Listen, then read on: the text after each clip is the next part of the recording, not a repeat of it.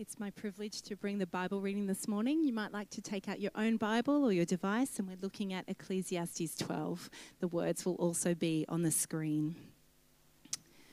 Ecclesiastes 12. Remember your Creator in the days of your youth, before the days of trouble come and your years approach, when you will say, I find no pleasure in them. Before the sun and the light and the moon and the stars grow dark and the clouds return after the rain. When the keepers of the house tremble and the strong men stoop, when the grinders cease because they are few, and those looking through the windows grow dim, when the doors to the street are closed and the sound of grinding fades, when people rise up at the sound of birds, but all their songs grow faint, when people are afraid of heights and of dangers in the streets, when the almond tree blossoms and the grasshopper drags itself along and desire no longer is stirred, then people go to their eternal home and mourners go about the streets. Remember him before the silver cord is severed and the golden bowl is broken, before the pitcher is shattered at the spring and the wheel broken at the well. And the dust returns to the ground that it came from, and the spirit returns to God who gave it. Meaningless, meaningless, says the teacher. Everything is meaningless. Not only was the teacher wise, but he also imparted knowledge to the people. He pondered and searched out and set in order many proverbs. The teacher searched to find just the right words, and what he wrote was upright and true. The words of the wise are like goads, the collected sayings like firmly embedded nails, given by one shepherd. Be warned, my son, of anything in addition to them. Of making many books there is no end, and much study wearies the body. Now all has been heard, here is the conclusion of the matter. Fear God and keep his commandments, for this is the duty of all mankind. For God will bring every deed into judgment, including every hidden thing, whether it is good or evil. Amen. Thank you, Mrs. Scott. Morning, everyone. Morning at home. I've dressed coolly today because I understand it's going to hit 40 degrees. With that wonderful introduction. In a moment, I'm going to invite you to bow and to pray. But before I do that, I want to give this person an opportunity. If your car is 289 MSI, 289 MSI, your car lights are still on. No need to go or to indicate who you are. I'm going to ask everybody to bow their head, close their eyes, and you can just duck out very quietly. We'll be looking for when you come back. Please pray, everybody, bow your eyes. Vanity of vanity. Let's pray. Heavenly Father, thanks for this opportunity. We do pray that you will, as Pastor Charlie prayed, speak to us through your word, that our lives might be meaningful and purposeful and glorifying to you. We pray in Jesus' name. Amen.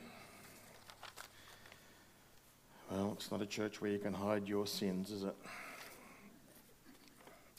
Trust you had a good week. We have finally come to the end of Ecclesiastes. Yay! It's been a journey. It's a great book. It's a stimulating book, and it's a book certainly worthy of reading several times through. And as I reread it this week and reread some of my messages, my notes, I said that, and I'm saying it again. It's like keeps repeating itself over. And then you realise that's exactly what Solomon is trying to do at the end of that reading that Judy read to us. Besides being wise, the preacher also taught the people knowledge, weighing and arranging proverbs. And he said, the words of the wise are like goads, prattle prods, and like nails firmly fixed are the collected sayings given by one shepherd, given by the Lord. He's saying, I've written this book and structured it so that it would drive truth into you, and that you wouldn't let go of it, but that your life would continue to be shaped by it. Well, we come to chapter 11 and chapter 12 this morning. We're going to start in chapter 11 and work our way through it. These two chapters fall basically into three sections, and there's probably three sections within each of the three sections, and each one, interestingly, ends with an emphasis upon God. Respect God, rely on God, fear God. It's like he structured it in such a way that with however we live our life as he instructs us this morning, then ultimately it's with a view to knowing God, serving him, relying upon him. By way of introduction, chapter 11 also provides an antidote to the very age in which we live. We live in the age of self. I have to drive this thing as well. Well, I can't drive this thing. Not working, Paul. Thank you. Did you do that? This could be fun. Just talk amongst yourselves while I do this. We live in the age of self. Self-realisation, self-awareness, self-determination, self-help, do-it-yourself, self-esteem, self-sufficiency. There's even a great Australian song, isn't there? I can't remember his name. What about me? The individual in our culture, in the Western world, is far more important than the group.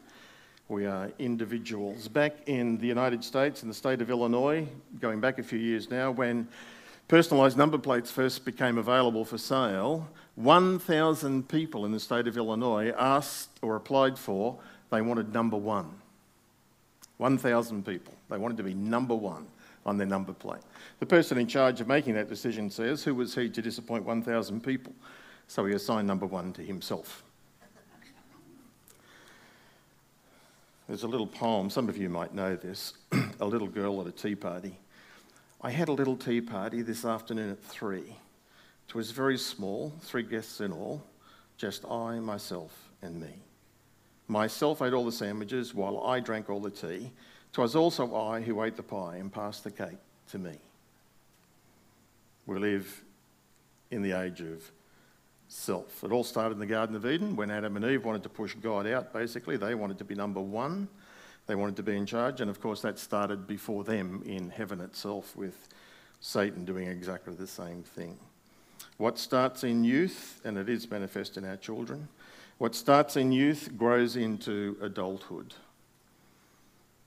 And it's revealed in many different ways, but it's most clearly and obviously revealed on the road. Some people will not merge or let you in or wait for you. They put themselves first. It's manifest in the supermarket. One of my chief irritations, I've told you this before, is when you go to park your car and you find shopping trolleys not put back in the bay where they ought to go, but left near a pole or somewhere else. Laziness. People considering themselves, not considering other people. Well, Solomon certainly knew what it was like to be number one. He was number one. He was the king. And he indulged himself. And in fact, in this book, this journal that he has written for us, he is describing all of the things that he tried and discovered and learnt. And he basically concludes by saying, being number one is not all it's cracked up to be. That's not the answer. And we all still vainly push for it. So many people in our world. You may have heard of a Dr. Carl Menninger, psychologist and researcher. He was asked the question, what advice would you give for someone who feels that, they're miserable and they're overwhelmed and they're heading for like burnout or breakdown or something like that? What would your advice to them be? He said, lock up your house, go across town, go and find someone who is in need and do something to help them. It's pretty good advice. Get the focus off yourself. Put it on others. And do something practically to help them. Well, that's basically what Solomon is going to be saying to us in this passage, particularly in the beginning of chapter 11. There are 4 commands in verses 1 to 6, which is the first significant paragraph. In verse 1, it's cast. In verse 2, it's give. And then down in verse 6, there is the command to sow and the command do not withhold. You could group those together, and he's basically saying this. In verses 1 and 2, the command is to cast your bread upon the waters, to give a portion to 7 or to 8. That phrase, cast your bread upon the water, doesn't quite make sense to many commentators. There are a couple of different options, and we can't be absolutely sure dogmatically what it means, but there could be this. It's certainly practiced in different parts of the world, where don't think of bread like we have bread, in slices and in nice little plastic things, and when you throw bread into the water, what does it do? It absorbs water straight away.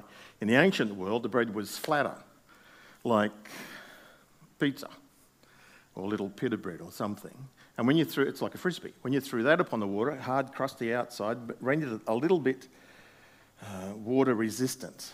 Cast your bread upon the water and let it float downstream where poor people would come out and grab it. So if that's what it means, then Solomon is saying, be generous. Focus upon others. Provide for them. In ancient Egypt, they used to, when the Nile flooded, they would take their seed and they would go out with the flood waters still there and they would cast the grain into the water so that when the waters sank and the fertility of the flood waters would help the crop. Boom, cast your seed, the bread, upon the waters. Well, the one I like, and what's probably the most common understanding, is it's about invest. And that fits in with verse 2. Cast your bread upon the waters as ship your grain overseas. Solomon certainly did that. If you read through Kings, he was sending ships up and down the Mediterranean and to other countries where they would take grain from Israel, the breadbasket of the ancient world, and they would, exchange it for animals and for gems and for money and other sorts of things. And it would take years for those ships sometimes to return. So cast your bread upon the waters is invest, and you will get a return for it. You don't get it now, but you'll get it later. Work now, reward later. That's generally the idea. Give a portion to 7 or 8. Don't put all your eggs in one basket. Invest in 7 or 8 different things, like your superannuation fund, I'm sure, has invested in different things, because he says you don't know what disaster may happen on the earth or in the land. Things go wrong, and sometimes investments can disappear overnight. So don't put all your eggs in one basket, but rather invest wisely. So putting all of that together, what's he saying? Well, be a person who gives and is generous to others and who is active and diligent, involved in a variety of tasks in order that you can live life. It delivers you from self-consumption.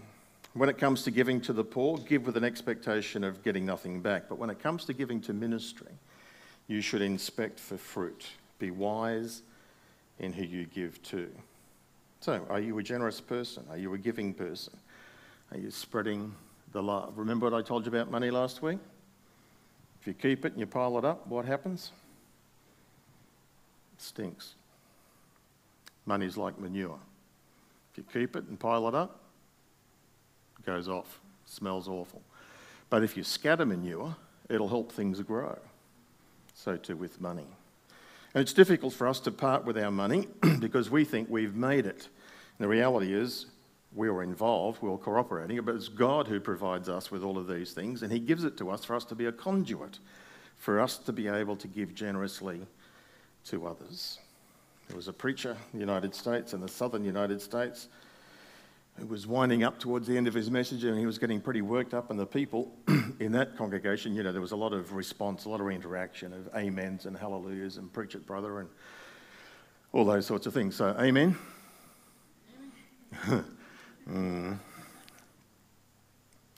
He got worked up and he was going with, the church needs to be like the lame man. The church needs to rise up and the church needs to walk.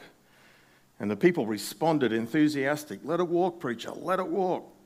He said the church needs to be like Elijah when he ran from Mount Carmel down to Mount Sinai. Let it run, let it run, the people responded. And he said the church needs to be like an Isaiah, to rise up on wings like an eagle. Needs to fly. Let it fly, preacher, let it fly. Of course, if it's going to fly, we're going to need money. Silence. Preacher at the back said, let it walk, preacher, let it walk. Money is given to us to be generous, to give to the poor and expect nothing in return, but also to give to ministries, to be involved in supporting God's work in the world. That's what Solomon is saying.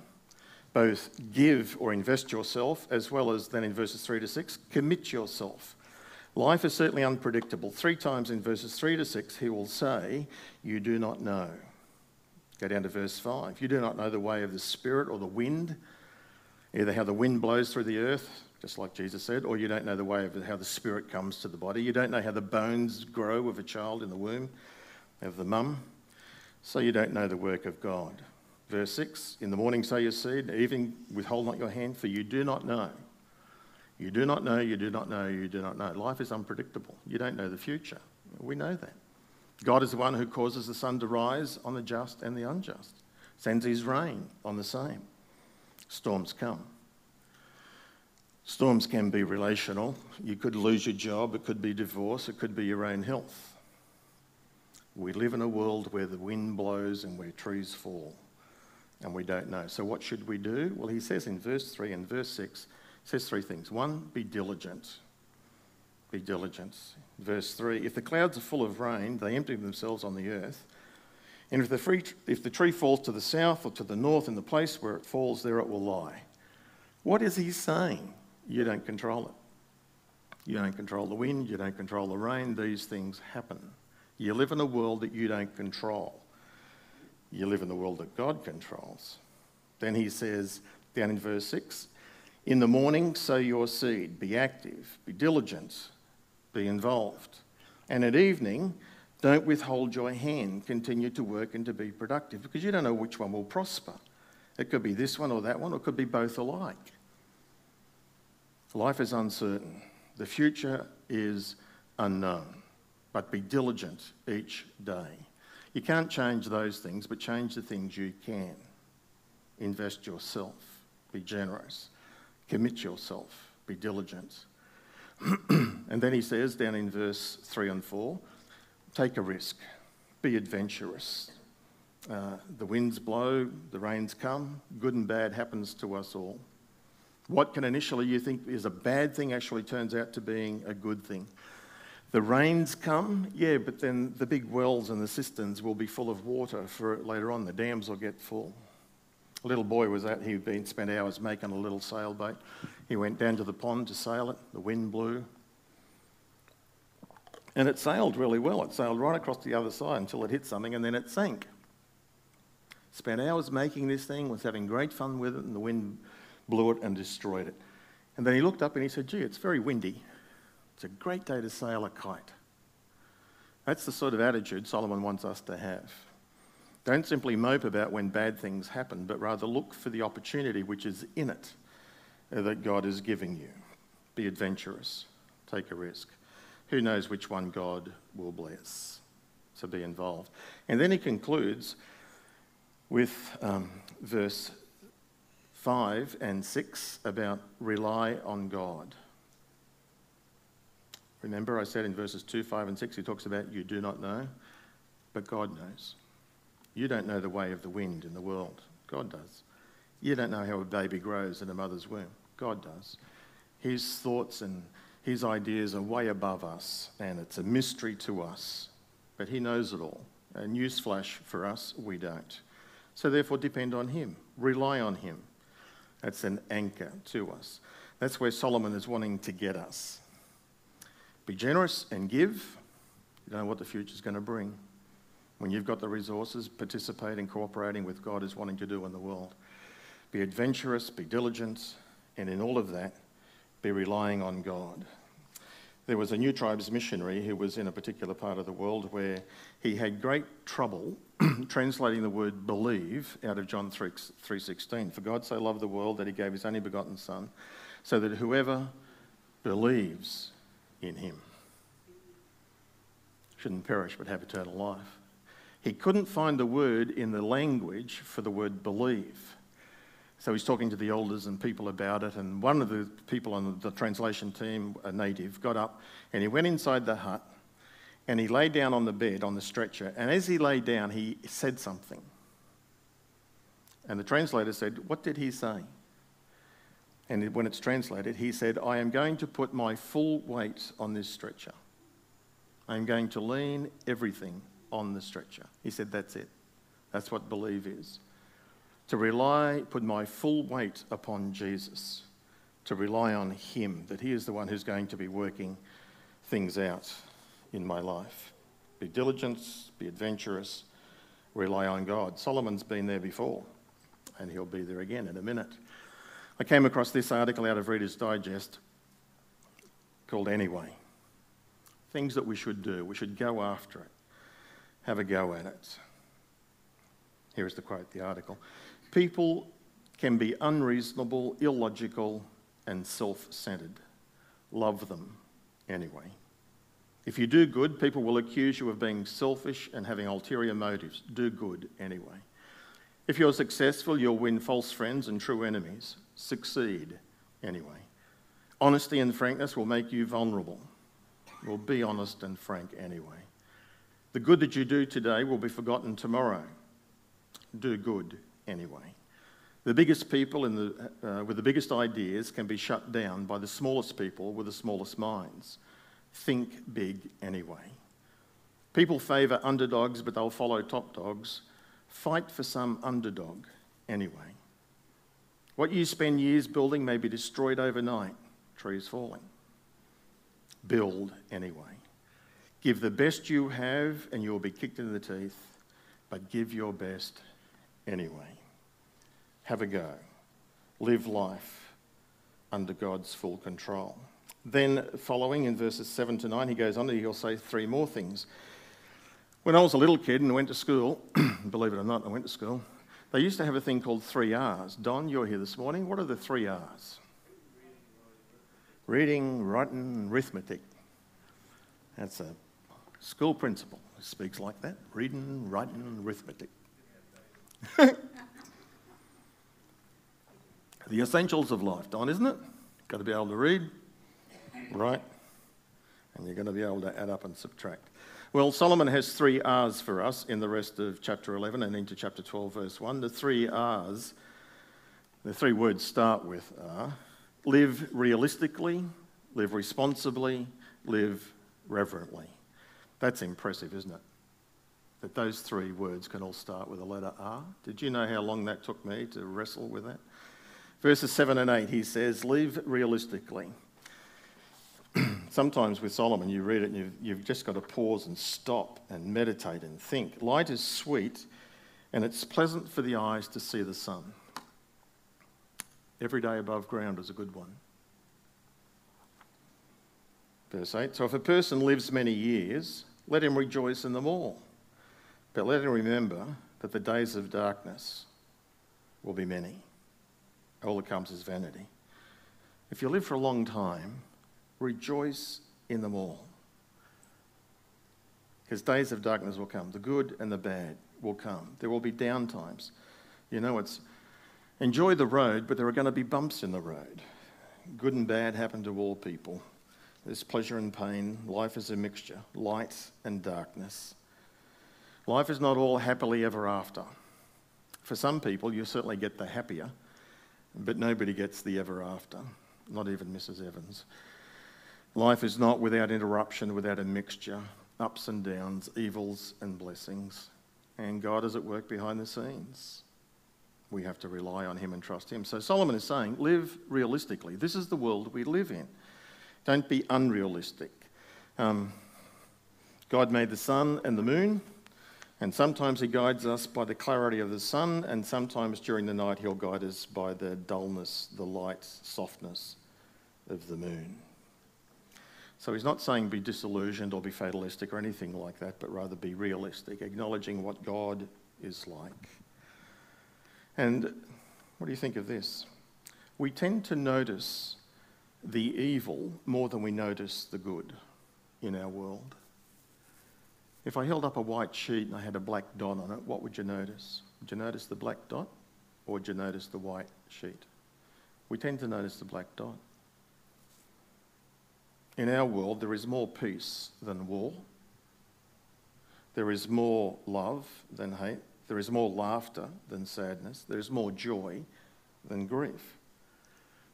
But all of those things are in our world. Live realistically, he is saying. Life is a blend. Look to God. Live responsibly. Verse 9 of chapter 11 says, rejoice, young man, in your youth. If I look around this morning, it's not for us, it's probably for the next congregation. Oh, no. There's 1 or 2 here. Are we young? 3 or 4? This is for you. We'll listen in, but rejoice, O young man, in your youth, and let your heart cheer you in the days of your youth. Walk in the ways of your heart and in the sight of your eyes. But know that for all these things, God will bring you into judgment. What's he saying? Enjoy being young. Enjoy your life. What are the best days of your life? When you're at school, isn't it? Isn't that what we were told? Why is that? Well, because when you are young, you have more energy, you are more flexible, you have more mobility, and you have a better recovery rate. Your bones mend, your wounds heal, and your aches disappear a lot more readily than when you get older. So glorify God and enjoy Him every day, forever. God is with you wherever you go as you follow Him. Enjoy Him being with you. But then Solomon says, and see, often we say the opposite to that. We say to young people, stop mucking up, stop, it's be sensible, be careful. And there's balance is what's needed. If you're young, enjoy it. You're not going to have it forever. I know. So balance it though with, as he says in the second half of the verse, but know this, that for all of the things you do, God will hold you to account. So it's be aware of the boundaries, but within the boundaries, enjoy yourself. Live life to the full, to the brim. Have an abundant life of joy, pleasure and fun. But bearing in mind that God will call you to account. Enjoy the present, but don't forget the future.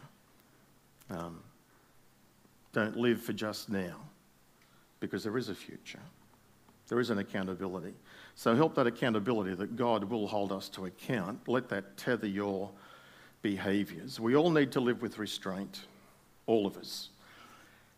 It starts in childhood, and we teach a child what the boundaries are and teach them how to have restraint. Otherwise, as I read to you last week, a child, if gives in to their own sinful predispositions, they will be incredibly selfish and mean and cruel to others and not care about other people. That's what sin does to us. So the purpose of parenting is to train up a child in the way they should go and to help them to live fairly as a part of society. Young people, don't live haphazardly. Don't go wild with the liberty and the freedoms that you have. It's a bit like you're 18, now you can drive. Drive sensibly. Not like a 20-year-old boy, kid the other day, was it Caboolture? Doing donuts in the ute and the wheel came off and hit a 5-year-old boy.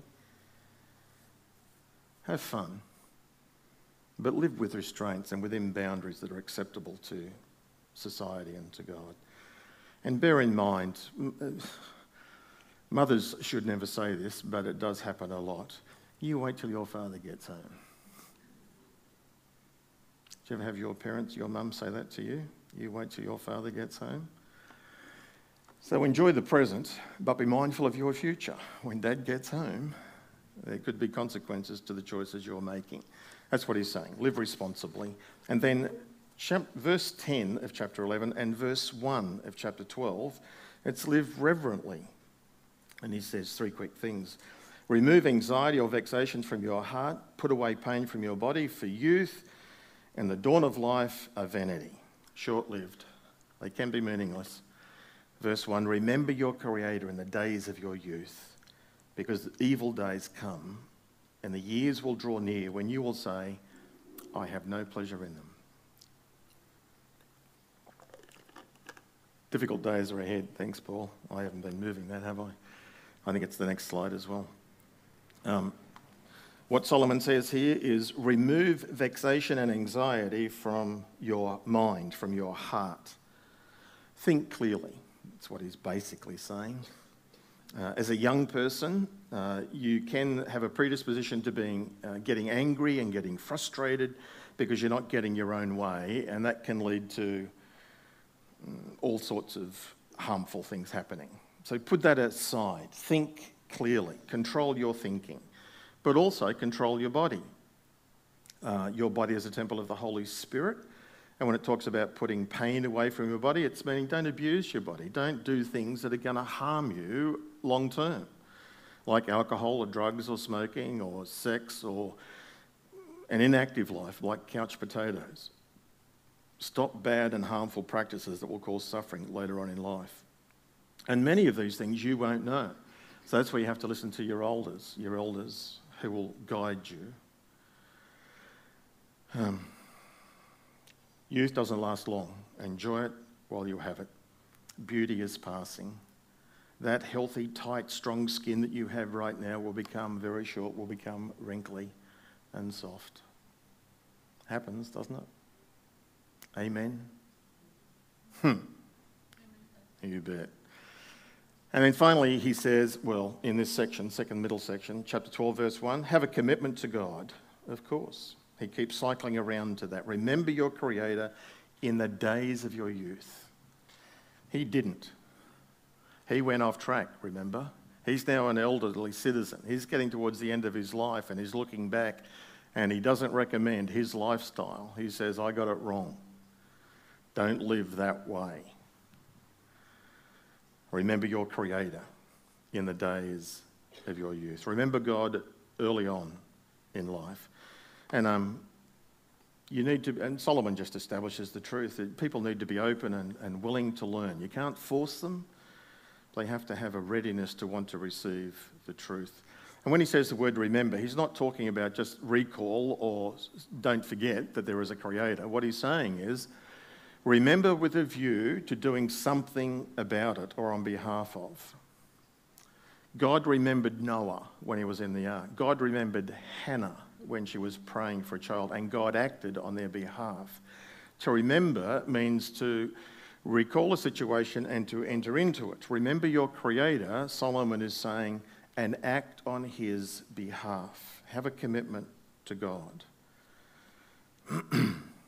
Place Jesus Christ at the centre of your life. Hand over the responsibility for managing the universe, hand it back to him. You can't control it. He can. So it's submit to him. Remember him. Well, then we come to the last and final section, which is a very dramatic and variously understood passage. So I'm going to just simply share my understanding of it this morning. Solomon gives a very poetic description of what it's like to get to your senior years. It's a very frank and honest description. It's reality, and particularly in his world, because we in our world, with all of our modern medicine and aids, are not quite as bad, but this is still true, even for us, but even more so for him. Let me begin just by simply saying this. If you think being a teenager is tough, just wait. It gets harder. If you think raising a family is tough, just wait. The hardest is still to come. Old age is not for sissies. It's tough. There are lots of things you can look back on and regret. You can have a sense of uselessness and a sense of I'm in the way and I'm not wanted. Isolation and loneliness are common amongst our seniors. And if you're here this morning and you feel that way, that I'm in the way, I don't have any value anymore, well, you're wrong. You couldn't be wronger. Some people are more effective in their senior years than they are in their younger years. Moses was 80 when he started to serve God. Abraham was 90 and heading to 100 before God dealt with him. And I remind you of Caleb, also in his senior years. William Gladstone was Prime Minister of the UK 4 times in his life. J.C. Penney was 95 and he was still in his office. Michelangelo, who painted his work, The Last Judgment, at the age of 89. The following year, at the age of 90, he's on his back painting the Sistine Chapel.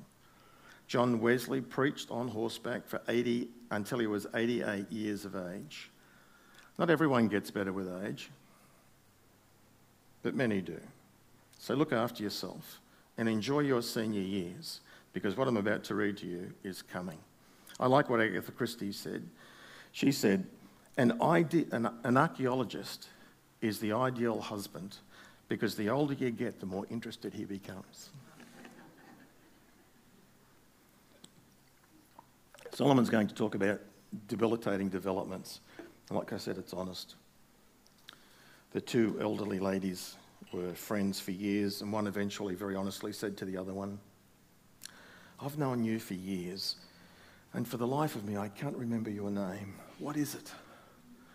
To which the other lady looked at her and paused, and then she said, do you need to know right away? That's what Solomon's going to write about. Verse 2, let me read it to you very quickly. Before the sun and the lights and the moon and the stars are darkened and the clouds return after the rain. I think he's talking about these things are becoming darker and dimmer, duller. It's failing mental powers. It's loss of memory. That's one of the blessings for our dear sister Bronwyn Webb, whose body has increasingly got cancer in it, but her mind is clear. There are no tumours in the mind, and that's what they had prayed for and we had prayed for with them. It just helps. Verse 3. When the keepers of the house tremble, the house is the body, the keepers of the house are the arms and the legs. The keepers of the house, the hands and the arms tremble, shaking. And the strong men stoop or bend over, the upper body and the legs. The grinders cease because they're few, that's the teeth. And looking through windows grows dim. The eyes start to fade.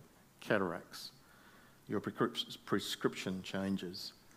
And in fact, if you're over the age of 50 and you don't wear glasses, you're a modern miracle. It's just part of living in this world. When the doors to the street are closed, he's either talking about the mouth or he's talking about elderly people tend to stay home. They don't want to go outside. They isolate themselves away. And the sound of grinding fails, grinding grain. The hearing is starting to go and it's not as loud. They rise up with the sound of birds, I think means they wake up with the birds. You wake up at daylight. You don't sleep well, or you don't sleep as well. And even songs grow faint. Again, it's the hearing. You're afraid of heights, afraid of falling down, afraid of curbs, afraid of stairs, and of dangers out in the street. People are afraid to go out at night. The almond tree blossoms is referring to the white blossom of the almond tree. What goes white? Your hair. That's what he's talking about, I think. And the grasshopper drags itself along. The muscles tighten, become sluggish. And then desire is no longer stirred. The desire for food, the desire for hobbies, just the desires of life decrease. And you become less interested in life. And then people go to their eternal home. They die. And mourners go about the streets. That's the funeral. And verse 6, he says rather emphatically, before the silver cord is snapped and the golden bowl is broken and the pitcher is shattered at the fountain or the wheel broken at the cistern. What is all that talking about? Well, you can try and allocate it to. I think it's just generally saying that things that are precious in life eventually will break and they will be irreversible. It's inevitable, and it's just the body shutting down. There was a US undertaker who used to sign all of his letters, eventually yours. And then, of course, it says, and dust returns to the ground, and the spirit returns to God who gave it. You're buried, but you're not ended. Life goes on. Death is not the end. And so he comes then to this final instalment. Verses 9 to 11, just to hasten this quickly, my time is gone. Solomon talks about the words that he went searching for and the proverbs that he collected and how he collated all of this information. And now he wants to give us the conclusion. He basically says, look, this has been a very wearisome task. Of the making of many books, there is no end. Amen. There is no end. And when I started in ministry, I could go to Koorong or bookshops and I said, I don't have any books on Leviticus. Pick any book you like. I don't have any books on Leviticus. And there were 3 or 4 available. Go now. There's 40 or 50 available. Of the making of many books, there is no end. Rhonda went to an arthritic specialist, a professor, during the week, and he said something. And then he said, there is one article that said this back in the 50s, and since then there have been 3,000 articles. 3,000. All denying it. All coming up with the same evidence about this treatment. Of the making of many books, of the writing of many articles, there is no end. So Solomon's saying, I've done all the hard work, and now I'm going to tell you in a very simple way what the conclusion to the matter is. And he comes down to verse 13 and 14. Here is the end of the matter. Everything has been heard. Here are the three things for you to do. Fear God, keep his commandments, because that's the whole duty of people, of man. For God will bring every deed into judgment with every secret thing, whether good or evil. Fear God, number one. He said that about a dozen times through the book, hasn't he? He keeps coming back around to it. It's not tremble and be afraid of God. It's not that. It's respect and to revere. And that attitude, that response leads to one of submission and to obedience, one of wanting to please. So fear God and then do what he says. Keep his commandments. First time in the book he talks about God's word, God's commandments. For that's our whole duty. What's life about?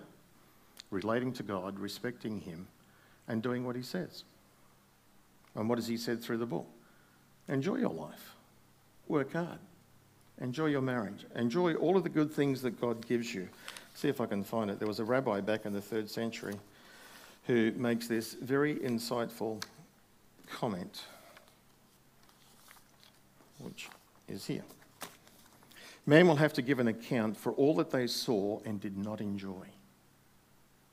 You ever thought of it like that? One of the things when we appear before God, he's going to say, I gave you all this stuff and you didn't enjoy it. Enjoy your life. Enjoy all the good things God gives you. But don't just enjoy it for yourself. God has provided it for you to enjoy here, but also to give away to others. Be generous, be diligent, be active, be involved. And particularly if you're a young person, enjoy it as much as you can, because it gets harder as you go along, as you live longer. That's just the reality. Aging is certainly for some, most. Dying is for everyone. We are all proceeding to the grave. Fear God, obey him, because we have to face him. Billy Graham was asked, what is the most stunning thing, surprising thing for you about life in this world? His answer, the brevity of it. The brevity of it. It goes so quickly. Time flies. I was going to try and maybe show it to you this morning. We don't have time. Remember this name and look it up on YouTube when you get home. Mary Maxwell. Mary Maxwell.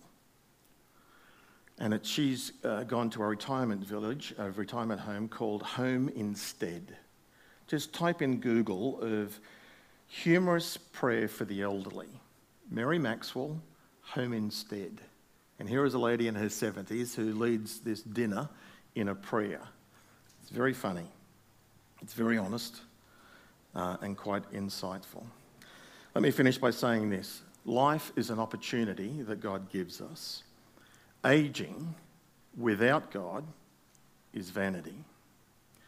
Dying without God is a calamity. He made us to know him, to love him, to serve him. That's what the meaning and purpose of life is. Let's pray. Father, we live because you made us. We are your idea. You want us to work and enjoy it, to give and to receive. You want us to live responsibly and realistically. Lord, we know that we will age, that one day we will die, and that we should be preparing for that now by relying on you, by obeying you, and by being thankful to you and enjoying all that you provide for us. Lord, bless you. Guide and teach us, we pray. Amen.